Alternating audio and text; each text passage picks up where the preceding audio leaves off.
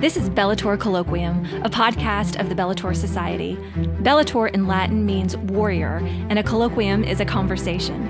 We at the Bellator Society are online warriors for the true, good, and beautiful, and this podcast is our conversation about all those things and so much more.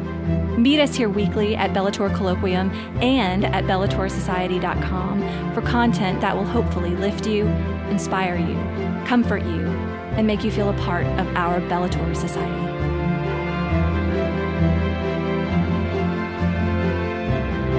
Hey there, Bellator Society. This is Franchelle Yaker here in Nashville, Tennessee, and I have a special guest with me today. Tracy is out this week, but we are not down and out because we have Carlos Jamoson, who is a seminarian from the Archdiocese of New York, joining us.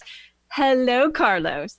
Hello, how are you? I'm doing so good. I'm so excited to continue our conversation because you were on our live stream this week talking about all things social media because you are the TikTok seminarian. That is your fame. Hopefully it will not be your fame forever. Hopefully your fame forever will be sainthood. But we are super. Hope and pray. I know that's everybody's goal. But I would love, one of my most favorite things whenever I meet a priest is to say, tell me about your vocation.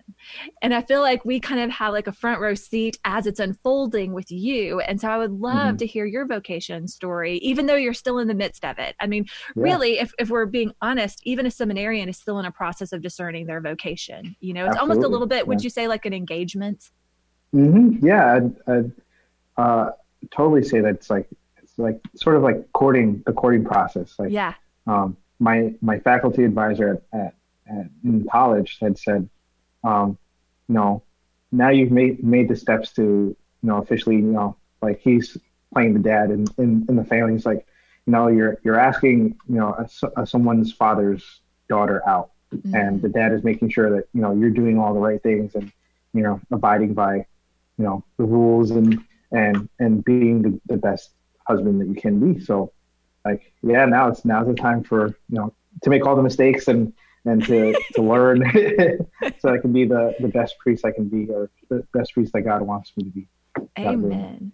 Amen. So let's just learn a little bit about you to start out. Like, tell us about your family. Tell us where you grew up. Tell us when this seed of vocation entered into your heart and your mind and your consciousness. Was it something that your parents encouraged, in you specifically? Just give us a little background.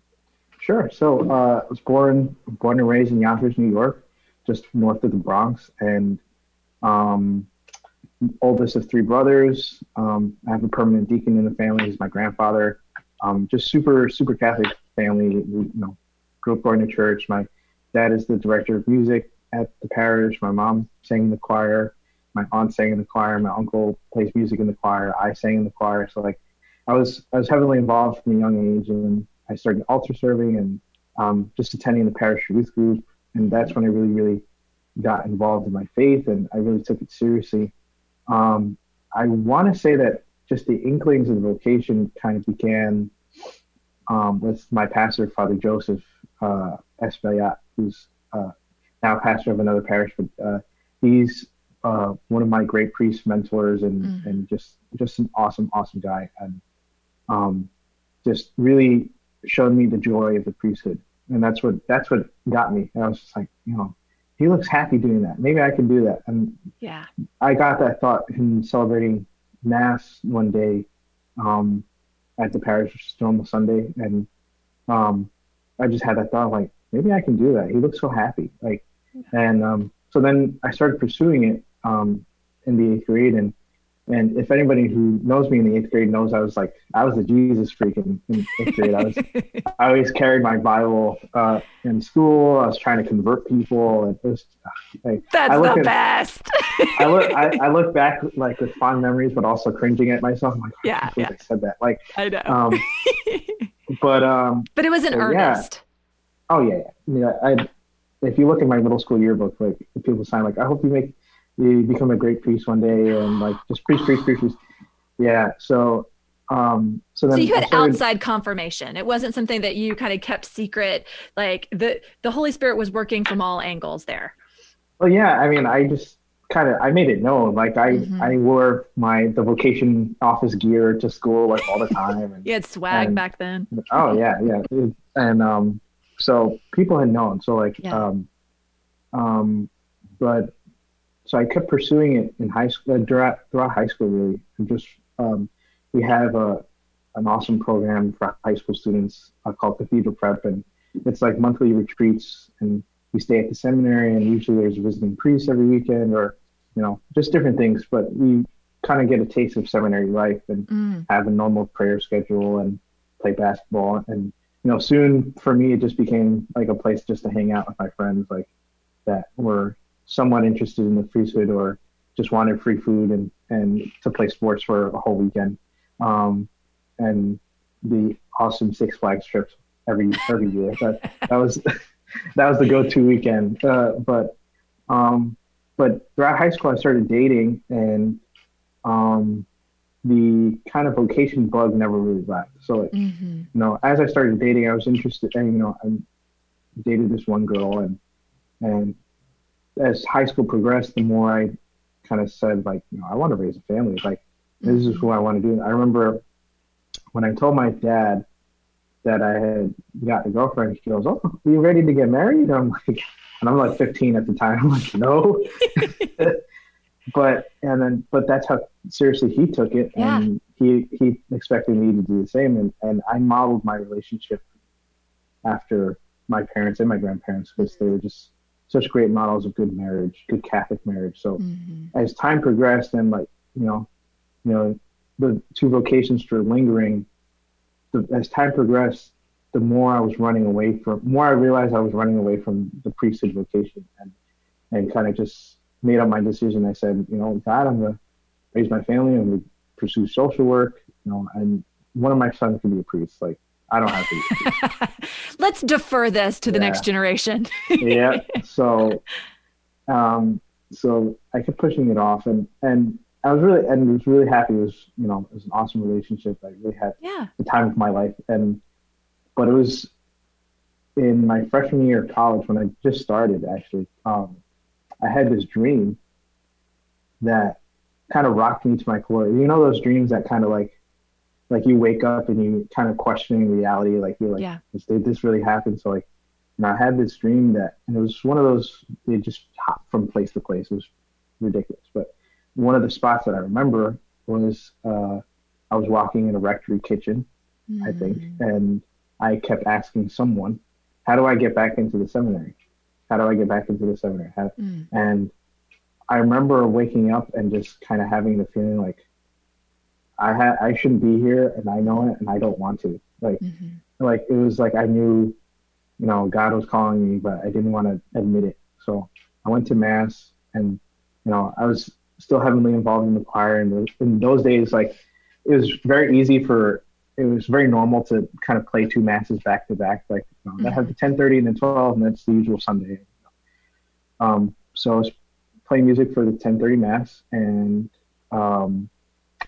I remember the first reading, and I'm still like emotionally just on another level. I wasn't paying attention, blah, blah. I was trying to shake the dream off, and then I remember the first reading began with, some people say that the Lord's way is not fair.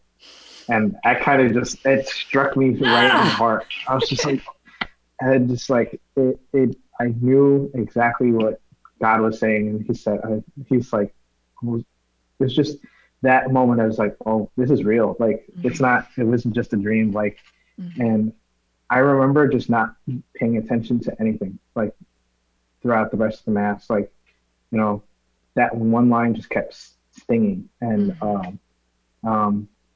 the readings went on, gospel, a homily. After the homily, I just kind of left, and, I didn't listen to the homily. I kind of just went downstairs to the church basement, where there's like a sort of like a lounge area, like just a hall.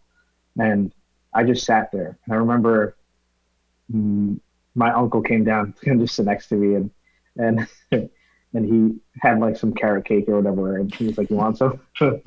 No, but he just sat there with me. I really appreciated that. Just like, I was so emotionally just struck. Like, I was thinking about my relationship. I was thinking about everything that I had to give up. Like I was very involved in the youth group. I was thinking like, Lord, you're taking away all this from me and it's not fair.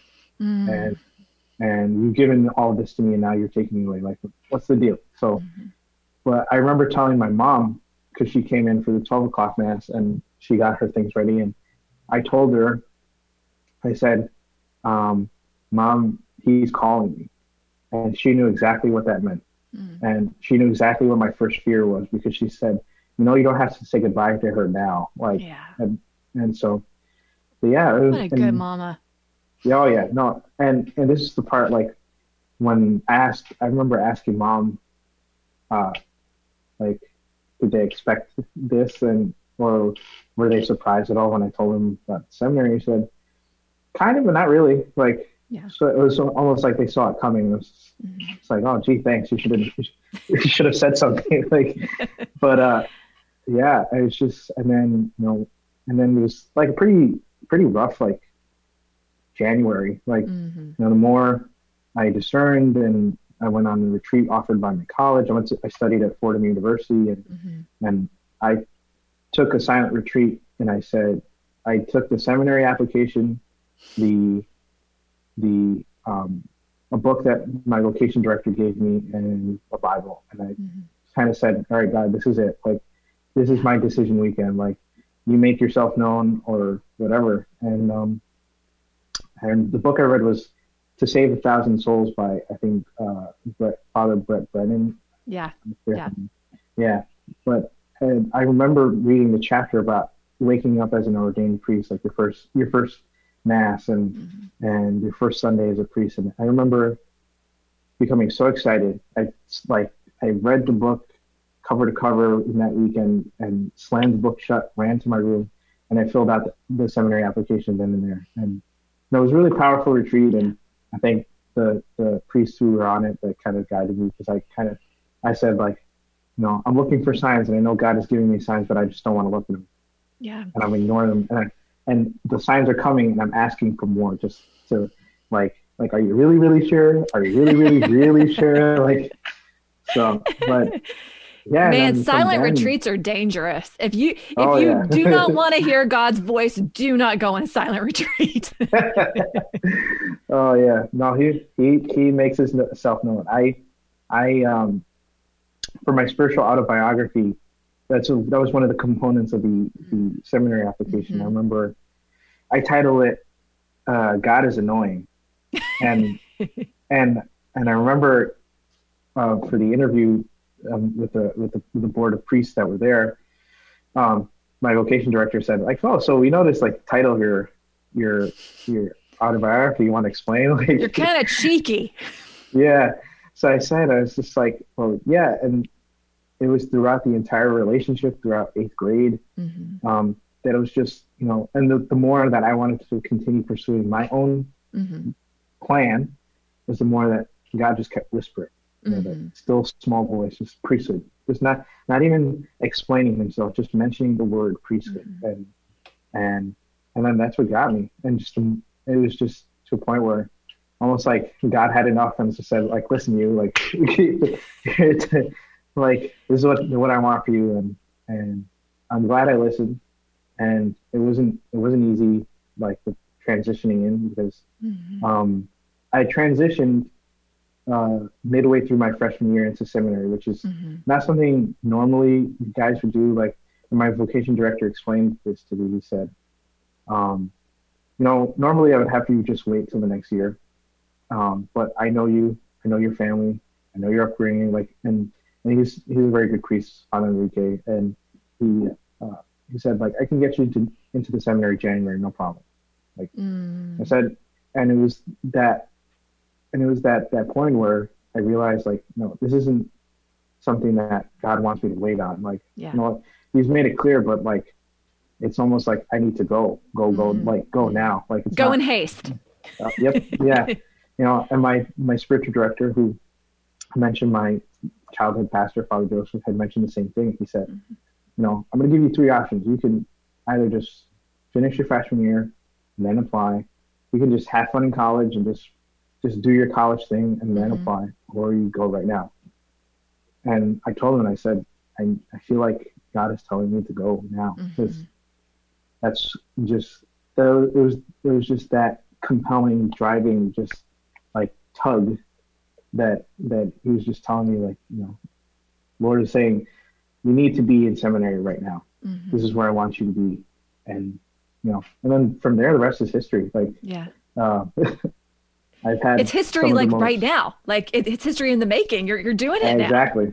Yeah, absolutely. Yeah. I mean, like, the Lord continues to be so good, just in terms of affirming the call. Because, when I first entered, I was sort of just a no nonsense sign that's kind of said, like, I'm not going to even consider the other vocation, because God made it so clear that, that he wants me here. Like, God didn't tell me to break up with my girlfriend and leave my hometown and just do all that, leave everything behind as a joke. But the more, and thank God for college and maturity, like, and just God's grace, really, that, that God made it evidently clear in the biggest of ways and in the smallest of ways that, I'm on the right path. Like, whether it be just a huge, powerful moment in ministry or in a holy hour, or just kind of a wave of consolation, or if it's just like, being at a parish, like, a few weeks ago, like at this parish assignment, just kind of experiencing the joy of the priesthood in the most mundane things. Like, I'm very blessed to have the pastor that I have now.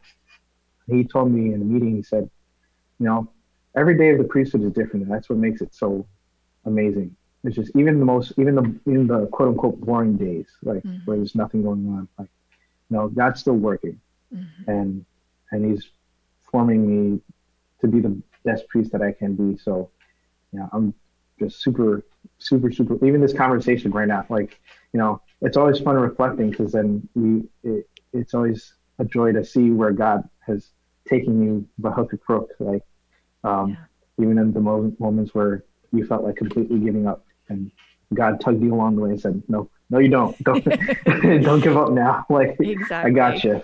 Yeah. We didn't mention in your introduction, we did talk about it in the live stream, that you are in your pastoral year of formation for the priesthood, which, again, I guess making an analogy once again, it's kind of like student teaching. Like, this is what it looks like in the field. This is what you do on a day-to-day basis. You're living in a rectory. You're kind of doing the pastoral work. You're not saying mass or hearing confession or anything like that, but you're doing a lot of the pastoral work that a priest would do. And that's I would imagine, formative, number one, but also informative.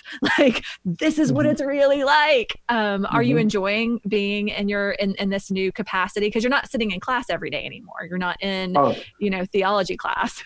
Yeah. I want to say that I don't miss class, but I do love, I honestly do love being in class with my classmates. We just have such a great dynamic and and that's just another plus of just the seminary, just such a great brotherhood and fraternity that, it took a while for me to really appreciate, but, I think now that I'm here, I really appreciate just, the importance of seminary fraternity, just because, at the end of the day, besides the Eucharist, like, you have your brothers to fall back on and say, like, like, I just had this really tough funeral and I need to vent, like, or I'm hungry, let's go out to eat, like, and that's never something that we would ever turn away. But it's just, it's so informative, because, like I said, every day the priesthood is different. Yeah. And you're going to have to do, and I've dealt with so much different, like, craziness within the first week of the assignment, just like just a lot of reassignments, and, just with the pandemic and in general, reopening and dealing with social distancing and, shadowing the pastor and everything. And I'm very grateful and blessed that my pastor has not shied away from, like, not like painted a pretty picture and just said, no, this is it. This is what you have to deal with. So, there's a Spanish expression that it goes, vale la pena, which means, like, it's basically, like, it's worth it. Like, it's worth going through the pain. So, like, and as much as you have to deal with, like, paying bills and paying taxes, paying your employees, and dealing with the business side of the parish, and and just the annoying stuff that goes on in every diocese, just in terms of personnel and like what it's dealing with human beings. It's the same everywhere. Exactly. So yeah, but he told me, he said, it's so worth it, just because at the end of the day, like, you're bringing Christ to people, and sure, yeah, we have to deal with pretty annoying people sometimes, but it's worth it. Yeah, it is worth it. You're right. So you said that for the priesthood, every day is different. And I love that, because I would say we have a kinship with you then, because as a mother, I feel the same way. And on one hand, like, we wake up every day, we have the food, we do the things, and yet every day is so different in its minutia, just in my own little sort of monastic life. And I love that connection, because God doesn't place desires on our hearts that he doesn't fulfill. And he doesn't expect us to release those desires just because he's changed our course. And one of the things that I've heard from a priest who I love very much and respect very much is that he tells young men who are discerning the priesthood is, if you don't think you could be a good father and a good husband, you will never be a good priest. So that you should always consider whether or not the family vocation, the married vocation, is a possibility for you, because there is such relatedness, because we call you father for a reason. Like, you have a real fatherhood as a priest that is not the same as being father of a family, and yet you are the father of a church family. And so God has a funny way of annoyingly fulfilling those desires, And so just, can you talk a little bit about how you see God, and again, I know that you're still kind of on the front end, but how you see him having formed you with those desires for family, and how he is, how you can interpret those desires for his ultimate goal, which you are now discerning as the priesthood. Yeah, totally. So last summer, I attended the some seminarian program for the Institute of Priestly Formation, IPF, as a lot of guys know it to be.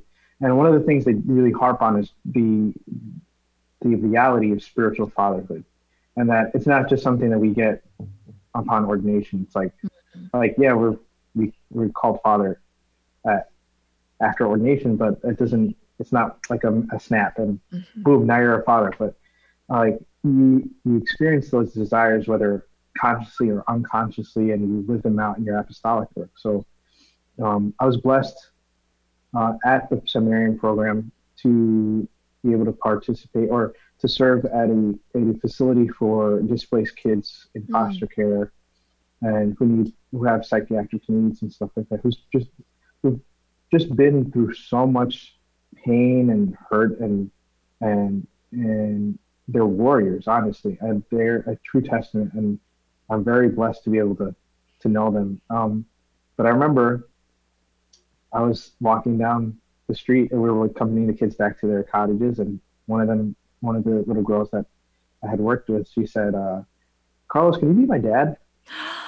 And I just lost it. I was like, trying not to like burst out. But like, I mentioned that to my spiritual director. I said, wow, like, and everything in my being just wanted to say, yeah, I do. Like, but like, just in reality, I can't say like, yeah, no, sorry. Like, I'm not here for too long, blah, blah, blah.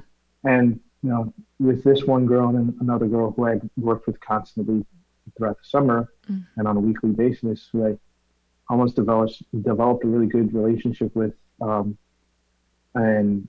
I still keep a letter that she wrote saying, "Don't forget me," and stuff like that. And I carry that in my heart, and I still pray for her every day. And, you see those desires for spiritual fatherhood lived out in really, really, really powerful ways. And sometimes not even ways that you can see or recognize. Like, an important part of the seminary formation is just constant evaluation. which guys like or don't like. It's up to them. But I remember my advisor telling me, like, I see the inklings of spiritual fatherhood in you, and I'm like, what are you talking about? But he would say, like, just in my work and I also worked this past couple of years. I've been working at a rehab facility for men suffering with addiction, and God bless you. I've had the privilege of sitting in on counseling groups and just for the most part just listening and just being there and being present and offering some advice here and there, but totally feeling for and praying with the guys who are like those children that I work with. They're just warriors, and you see that spiritual fatherhood playing out in the way you care for those people, the way you pray for those people, the way they have a hold on your heart, because like you consider them your kids basically, and it's super beautiful. Like it's something that I've been blessed to I've never known what spiritual fatherhood looked like until that summer I went to Omaha, and I put a name, like I got a name for it. I was like, oh, so this is spiritual fatherhood. And now that I notice it and I continue to see it in the way, just in small ways and in big ways, it's just, and it's totally on point. Like if you don't see yourself being a good father, then, as much as, marriage is sacred or whatever, and if you have your eyes on priesthood, then you should keep your eyes focused on that. But like, the fatherhood component is super important. You cannot be a good priest if you're not a good father. Yeah. We can't. Priests aren't just sacramental machines that we can just dispense sacraments and celebrate mass and whatever. Like we're human. You're not a holy robot. Exactly. No. So talking about spiritual fatherhood, I would love if we could like maybe tighten the lens a little bit, because we talk about spiritual motherhood a lot when you go to like women's conferences, and you often see like, beautiful sisters who are there, and single women and married women, some are suffering with infertility, so they're not yet mothers. Some of them may never be mothers, either by birth or by adoption. And then you have women who, have babies of their own. And yet we are all instructed that the feminine genius is spiritual motherhood. And, there's always a myriad of explanations of what that means. Can we, again, tighten the lens a little bit and talk specifically about what spiritual fatherhood means to you? Like if you had to define it, if you had to be really like tight on that definition, how would you explain spiritual fatherhood to somebody? That's a tough one. It's tough for me because I find it just so natural. Like it's not something that I have defined and like like a inspirational quote I have in the mirror every day, like that gets my, okay, I'm going to be a spiritual father today.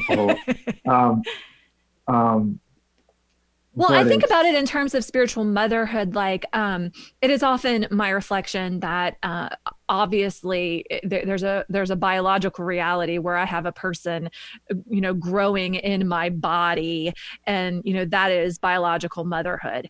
But spiritual motherhood is that you take almost that person's interests, you take the good that you want for them and you internalize it, and you make all of your decisions in relation to that person for their good, for their nurture, for their progress in the world. You want, again, we talked about this on the live stream, you want what is best for them. You love them just because that is what's best for them. And there's a very nurturing, motherly charism going on there. And that's how I understand, spiritual motherhood. But then, I only have sons. God has given me many sons. I am a mother of sons. And so I also have to try to figure out, like, how am I going to articulate what spiritual fatherhood is to these burgeoning young men?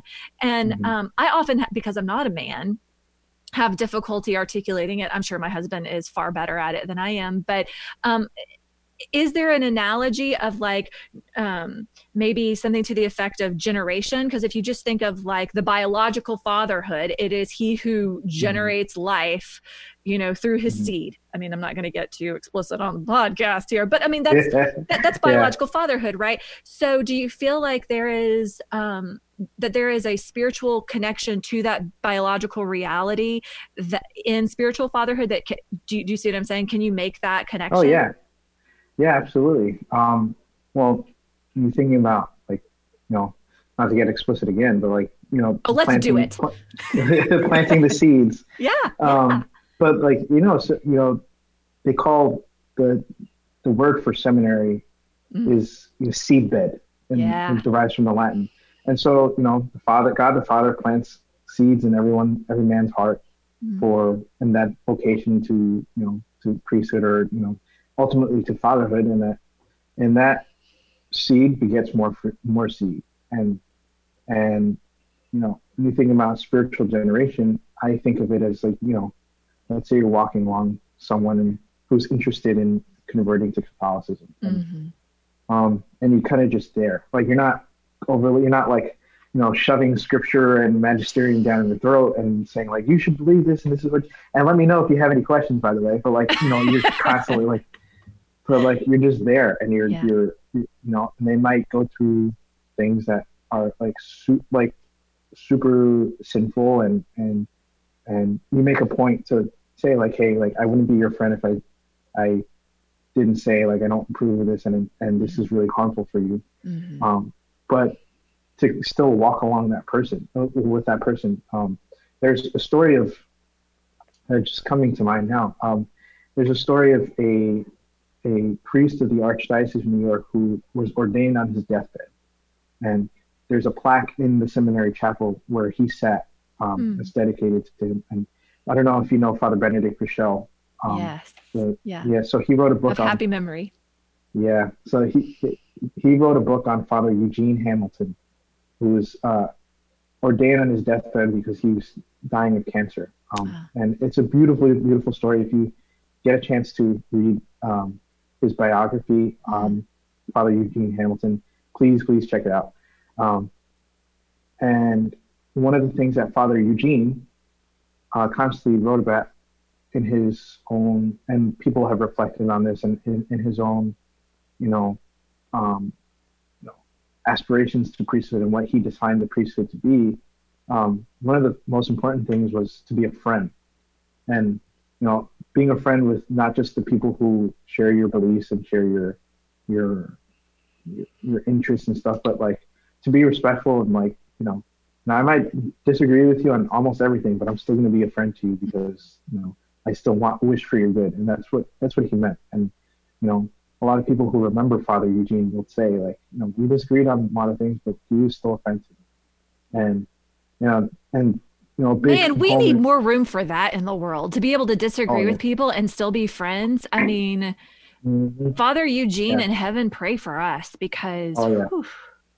Yeah. And he harped on that so much, and it's influenced me just a lot. That was one of my pandemic reads, just his biography, and I was like, wow, I found so much related in him to my own story and my own personality, or I just aspired to be, even though he was a priest for maybe 2-3 hours, like he still exhumed that like that just awesome character of a priest as a father, as a friend, as a servant, as so many things. And that's what I think spiritual fatherhood is to be a friend, to will for someone's good, to protect them in any dangers, both spiritually and physically, and just to walk along and be present, because I know the big thing that we joke about and we take seriously is that ministry of presence. And like a really good father, even if he doesn't say a word, is present. Yeah, he's always there. Exactly. Like I mentioned this in I forgot where I mentioned this, but I told someone, I said, I love my dad, but sometimes we like we're riding in the car, we don't talk, and I'm okay with that, because I know that that doesn't change the fact that he loves me, and I'm his son. He's my father, and you know, and it's so beautiful that we're in the car together. We're just listening, and then you know, take a deep breath and you say something, and then start a conversation. You know? Yeah. So even the most beautiful. Yeah. So yeah, spiritual fatherhood looks like a lot of different things, but to me, it's just being a friend, being a protector, and kind of just just being there. I love that. That's it. I think that's a good definition. I do want to talk a little bit about fraternity, if you don't mind. You mentioned, so I have a brother who was in the seminary. He discerned out just before diaconate and is now happily married. But you know, he also came from a family of a lot of boys. I have a lot of brothers, so he kind of went from one fraternity situation inside of our home to the fraternity of the seminary. And you know, I can see how they're so I mean, they flow so well if that is part of your experience. And it's something that I think men need in general is good guy friends, you know. How do you expect to transition out of seminary and maintain that fraternal connection, which is so important, especially after ordination? Because I almost find it like a disservice that so many of these young guys are ordained and then put in a rectory either by themselves or with one other guy who may or may not care that much about his data. I mean, I'm not saying that that pastors don't care about their associate pastors, but I mean, a lot of these are older gentlemen who are set in their ways. You know, they're you don't automatically have that fraternal connection. How do you anticipate in your archdiocese being able to maintain that? I know different dioceses do it different ways. I think the Archdiocese of Denver has the Companions. I don't know if you're familiar with them, where they live in like fraternal homes together as best they can. Does your diocese have that? Is that something that you anticipate being an obstacle or a challenge for you? So I know the Companions, just like we've been talking about, like consolidated rectories, just because it's so important to have that community and fraternity aspect, because, you know, like you said, like it's very easily that I can just get assigned to some parish in, you know, the Archdiocese geographically is very diverse. Like you can go as far south as Staten Island and Manhattan, and then go maybe 2-3 hours north and you're still the Archdiocese, but it's like you're in a totally different place. Yeah. The most important, I think, thing about keeping that fraternity and just keeping it strong is just being intentional.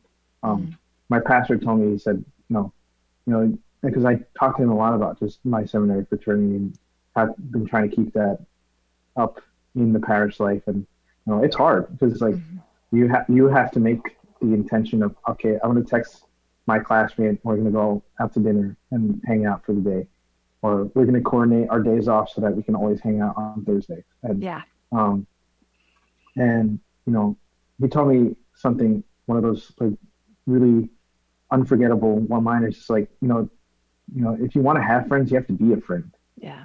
And that's a lot harder. It's more harder than easier said than done, basically. And you really have to just be intentional and kind of go out. Like, thankfully, I'm very blessed that I'm not that far from the seminary. So, like, if I want to hang out with my classmates, it's just a maybe 10, 15-minute drive. But, like, I know in the priesthood, I might be, you know, a couple hours away from, you know, a good friend of mine. And I have to make the decision, like, okay, we're going to meet up, say, somewhere in between, or I'm just going to spend the day, I'm going to make a sacrifice and go down and then visit. And, you know, I'm not going to think about, like, the gas or the tolls, just because, like, you know, keeping that is more important than, you know, spending money on gas and spending money on tolls. Because, like I said, like, you know, besides, well, our fraternity is so centered and firm and strong in the Eucharist. You know, we can be together spiritually and mystically through celebrating Mass, and it's beautiful, but we still need that fraternal correction every now and then. We still need that, you know, just to vent, because, you know, as much as having lay friends is awesome and so important, like, there are some things that, you know, only other priests will understand. Yeah. And, like, you know, you need someone to vent and say, like, hey, I'm dealing, like, you know, funerals are my go-to example, just because, like, you know, you have to deal with so many of them. who else is going to understand that better than another priest? Your mom basically will definitely understand, just because I tell everything to my mom. But like, but then again, I know she can only understand so much, even though she's very friendly with a lot of priests and she knows how things go. But there's so much she can understand. There's only so much she can understand, and sometimes like stuff that is nice to hear, but it's not what I needed to hear. And that can only come from like good brothers that you formed in seminary and later in priesthood and stuff like that. So yeah, it's super, super important. I think that you can survive obviously through God's grace and normally power, but like you wouldn't how do I say this? Well, iron sharpens iron, right? So you need good iron to sharpen yourself. So yeah, that's totally. Those are my seminary brothers. So I completely identify and have the experience of, you often need someone in your vocation, or at least in your state of life, to be able to do that. Iron sharpens iron. Did I even say it correctly? Iron sharpens iron. Yeah. I didn't know if my subject verb agreement was right there just then. You do need that experience. Oftentimes I'm a natural family planning teacher, and all of my closest friends also practice natural family planning, and so we can talk about things that just aren't relevant to the general population in a very intimate way, and build intimacy and community based on this like one thing, because it's a shared experience. But when I was doing young adult ministry, I also found so much value in one of our main goals in kind of creating a young adult ministry. This is over 10 years ago, a long, long time ago. My husband and I were kind of forming this young adult group. Was we don't want it just to be like the single unmarried people, because then it just becomes kind of like a meat market situation. Like we wanted this young adult ministry to include, young married people, who were just married, or young people who are married and have, small children, but also single, also right out of college. We wanted we wanted there to be diversity, because that also opens your mind to the experience of other people, and you don't get so like tribal or myopic about your own experience. And I think that's really helpful. How do you expect to be able to maintain friendships? Do you think it's even appropriate for priests to maintain friendships like with we often have the conversation, can a boy and a girl really have a platonic relationship, even outside of priesthood being involved? But like, how do you anticipate to be able to maintain relationships that aren't just priestly relationships? Well, yeah, I mean, some of the most important friendships that some priests have are with married couples, because like I said, just the fatherhood, the parental aspect of both vocations are so linked and so important that even though the ministries are different, like we can still find some commonality, and it's so important to get like the different perspectives. But even I'm still friends with a lot of female friends from college, and they provide some great insights to stuff that I'm doing, and give me the much needed affirmation that I always want. So it's nice. But at the same time, like, it's just the same thing with any friendship. Proper boundaries. Yes. Can't cross the line. Yeah. If it really depends on your friendship, how vulnerable you want to get. In terms of like your struggles with stuff and stuff like that. And I'm sort of an open book, but like I know like it's the same thing when I mentioned like sometimes like some of our friends won't understand what we're going through. Yeah. And we need just the people who have gone and been there to be our like almost just our venting machines. Like so that's why seminary brothers are so important. But like at the same time, like having your friends from college and high school and just different married couples and just a different wide range of people to be your close friends, to help you form you to be a good Catholic is super important. And just the same requisites, boundaries. Yeah. Absolutely.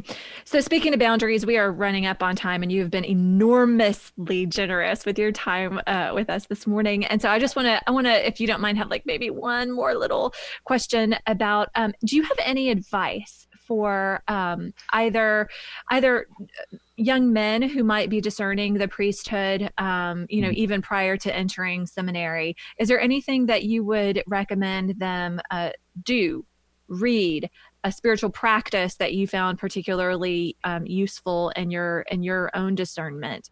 Any advice that you might give that you would be willing to share? Sure.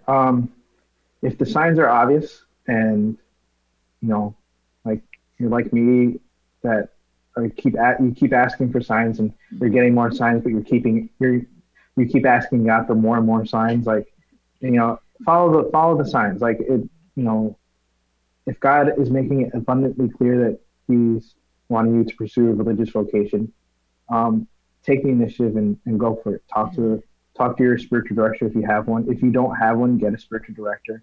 That's super, super important. Talk to your vocation director. Go on a retreat. Keep going to daily mass and pray the rosary as often as you can. When you take the steps seriously to really discern this vocation, take it seriously. Don't try to, discern both at the same time. Don't try to like get into a relationship and then discern priesthood or discern religious life. That doesn't work.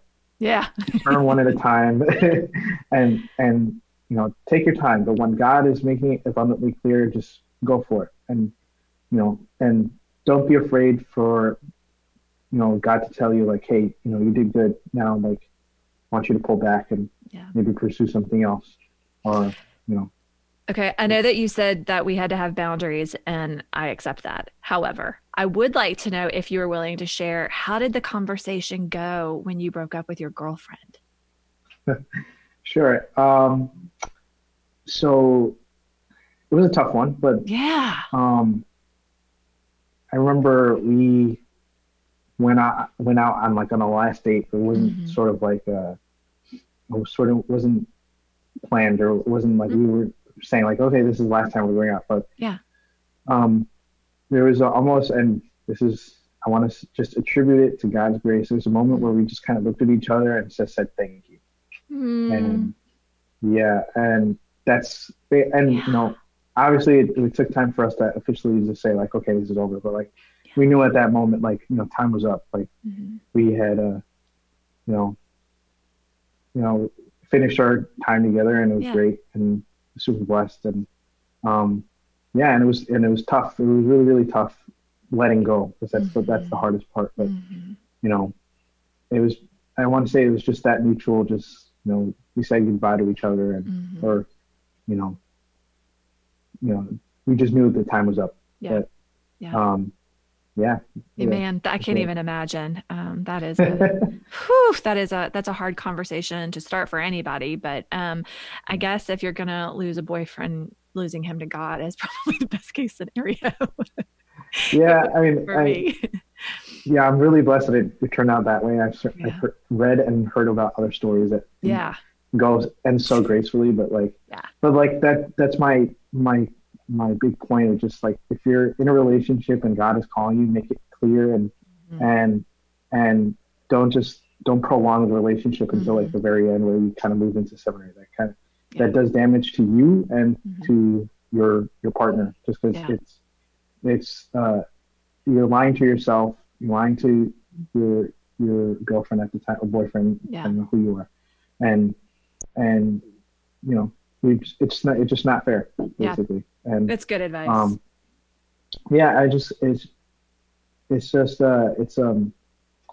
It's something I've seen in the discussion, in the discernment discourse, just like, if you're going to discern seriously, take your space. Like that's why I say go on retreat, kind of cut off everything and start anew when you discern. And when you enter seminary, or your convent or religious life, you just we all both in. Hopefully. All exactly. in. Yeah. All in. I love it. Thank you, Carlos. Okay. So we always end our podcast with something called The Last Little Bit, because usually when Tracy is here with me, we are friends in real life, even though she's in Phoenix, Arizona, and I'm in Nashville, Tennessee. We can never stop talking. Like our producer's like, it's time. You got to stop. Now's the time. And so we try to limit ourselves to our last little bit, or sometimes it becomes our like, all right, this is my really last little bit. All right. So, and usually it's something that it can be something related to our conversation today, or it can be just like, this was a cool thing that I just watched, or what, just very rando. I'll start because I know about this and I have one planned. But if you have a last little bit that you would like to say, or you can just tell us where we can find more of you online, or if people want to get in touch with you, you can choose whatever you want for your last little bit. But I'll go first to give you a sec to think about it. My last little bit, this is going to surprise Tracy if and when she listens to this podcast, because she always makes fun of me that my last little bits are always pertinent to the conversation. They're almost like footnotes, like, oh, I have one more thing that is related to what we've been talking about for the last hour. Not today. Today, I want to talk about the wonder that is candy grapes. Have you had them? Candy grape? No. Oh my goodness. I mean, it is probably witchery through GMO. I don't know. But they are grapes that taste like cotton candy. Like they're not just super duper sweet, which they are, but they actually have a flavor that's kind of cotton candy-ish. And I can get them at like Costco. Does New York have a Costco? Is that a thing? Yeah. Okay. You can get them at like Costco or Sam's Club. I don't know if I've seen them in any like regular groceries, but they're called like Candy Burst or Cotton Candy. They're under different names, but if it says candy grapes, heavens to Betsy. I mean, they're so good. And I don't even know what GMO is doing. They're so good. They're just really, really good. And that's all I wanted to say. It's just like, shout out to candy grapes and whoever invented that, because they're delicious. And my 5-year-old actually thinks they're kind of like candy. Like he will request those as much as he would request like a marshmallow. Like he thinks they're just the jam, and as do I. Wow. I can't beat that. Like this. It's not a competition, Carlos. Do you have anything to say? I was just going to say, you can follow me on Twitter at Seminarian CAG. That's all one word, lowercase. So I do all of my posting there. But just the last little plug to keep praying for vocations and more holy marriages, more religious life. Just keep praying in general. Just keep praying. Yeah. Pray. And we are recording this on the day after the feast day of St. John Vianney, who is the patron of parish priests. And so St. John Vianney, pray for us. Thank you, Carlos. You are such a delight. No, thank you. I was so excited. Keep me in your prayers, please. Yes, absolutely. And you have an ordination tentatively scheduled for 2023? Yeah, so I think diaconate might be 2022 and 2023 is priesthood. So okay, so we have a couple of years to do some praying for you. Oh yeah, but pray for the guys who are getting ordained this year. This November, I think we're getting a new round of deacons. So if I can name them off the top of my head, they're Matt Savio, Stephen, and a few CFRs. I'm forgetting all of them. I'm so sorry if they're listening. But pray for Dunwoody's class of 2021 for the Archdiocese of New York and Rockville Center in Brooklyn. Amen. And we said before we even we started recording that you are in seminary with some of the Franciscan Friars of the Renewal, or the CFRs. And I asked you the question because we know several or a few CFR priests, but I've never known them when they were in seminary. And so I asked if they were as I used a curse word, but I'm only going to say bad A. So if we all know what that means, are they as bad A in the seminary as they are in the priesthood? And you said absolutely that these guys are legit. And so that's kind of cool too. I love it. They're by far the coolest religious order, hands down, no bias here. Even though they're from New York, but Sisters of Life come at a close second. But CFRs are the bros all the way. Yeah. We like our Dominicans here in Nashville, but I will testify the CFRs and the Sisters for Life are pretty incredible. Love it. Thanks, Carlos. Thank you. God bless you. See you soon. Bye. Bye, y'all. Bye-bye. Thanks for joining us today on Bellator Colloquium. Please look for Bellator Society on everything social: Facebook, Instagram, Twitter. And if you like what we're doing here on this podcast, we would love for you to share that with us. Rate us on iTunes to help us get the word out, and share. We cannot wait to chat next time right here on Bellator Colloquium, the conversation for online warriors for the true, good, and beautiful.